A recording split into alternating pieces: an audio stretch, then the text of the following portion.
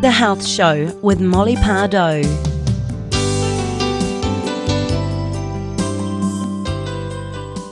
On this absolutely gorgeous autumn morning, isn't it lovely? Well, next week is National Immunisation Week. There are different views and opinions on immunisations, and the best advice I can give you is to always check out with your midwife or your GP or gather other information. There's lots of information that Hauora have, and it's your decision in the end, but I'm just kind of thinking it would seem timely to be talking about Immunisation Week, particularly with this virus that's affecting, in some instances, crippling the world. For the many people who've lost their lives, those who've been ill, and we've had some fabulous recoveries, and that's wonderful. But for New Zealand, we understand now, having gone through it, what a huge upheaval that this lockdown has been for us.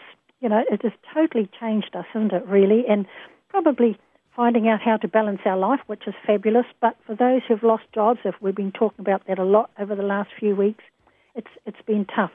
However, National Immunisation Week is an opportunity to promote the schedule of immunisations that New Zealand has, and just understand that there's a lot of work always going on with research and everything. So this schedule is after years of working, it's ongoing. Research is always ongoing, but there is a schedule of immunisations, and it's important for everyone to know why we have this immunisation plan. And the virus is telling us, you see, well, we certainly need to keep our families safe. But particularly for young parents and grandparents who might be bringing up little ones, the schedule is important to keep. Now, that the first oral vaccine is for a 6-week-old baby. That's by mouth, and that's really quite cool. But then that's for 3 months, there's also the oral vaccine, again through their mouth. Then they get an injection at 5 months, and that's when it's a little bit terrifying for parents, isn't it? You get little baby cries a little bit, but understanding when we're looking at what's happening now, a little tiny injection for just a little wee while is well worth having. So the schedule goes through to 15 months, and it goes on to 4 years, 11 to 12 years, and then we've got of course, the immunisations for 45 and 65-year-olds. That's the diphtheria and tetanus, which is really important to have as well.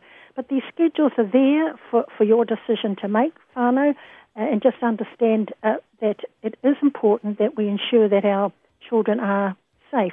In fact, I think many preschools and things that the children have to have be immunised before they will be allowed to go to the preschools. So there's a lot of research being done on that as well.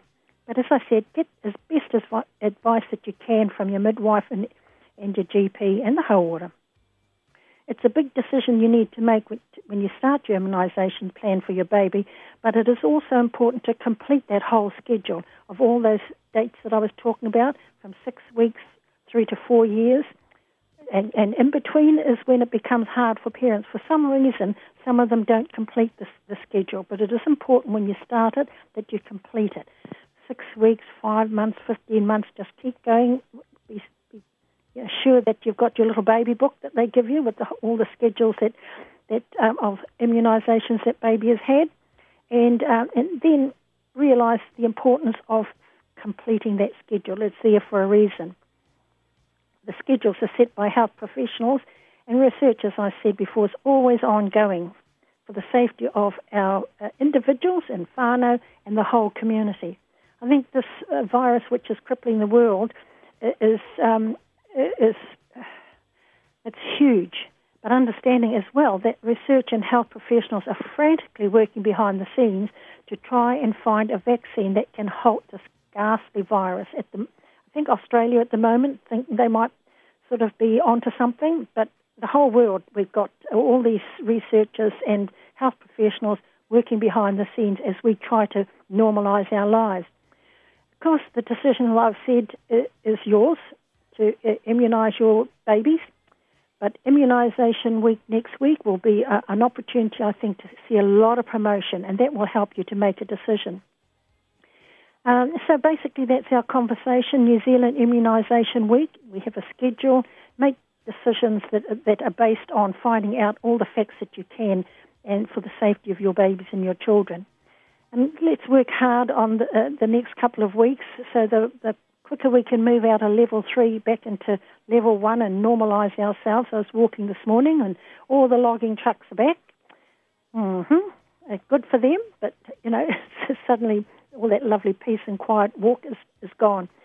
Anyway, that's me for today. Our guest on Friday is the Ministry of Health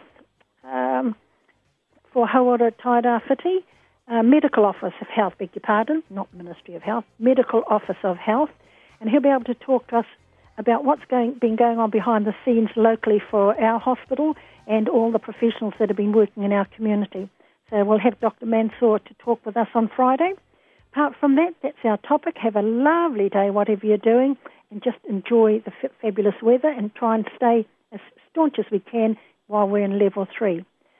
We'll talk to you on Friday. E Te Whānau Health Show. Kia ora. The Health Show, caring for your community.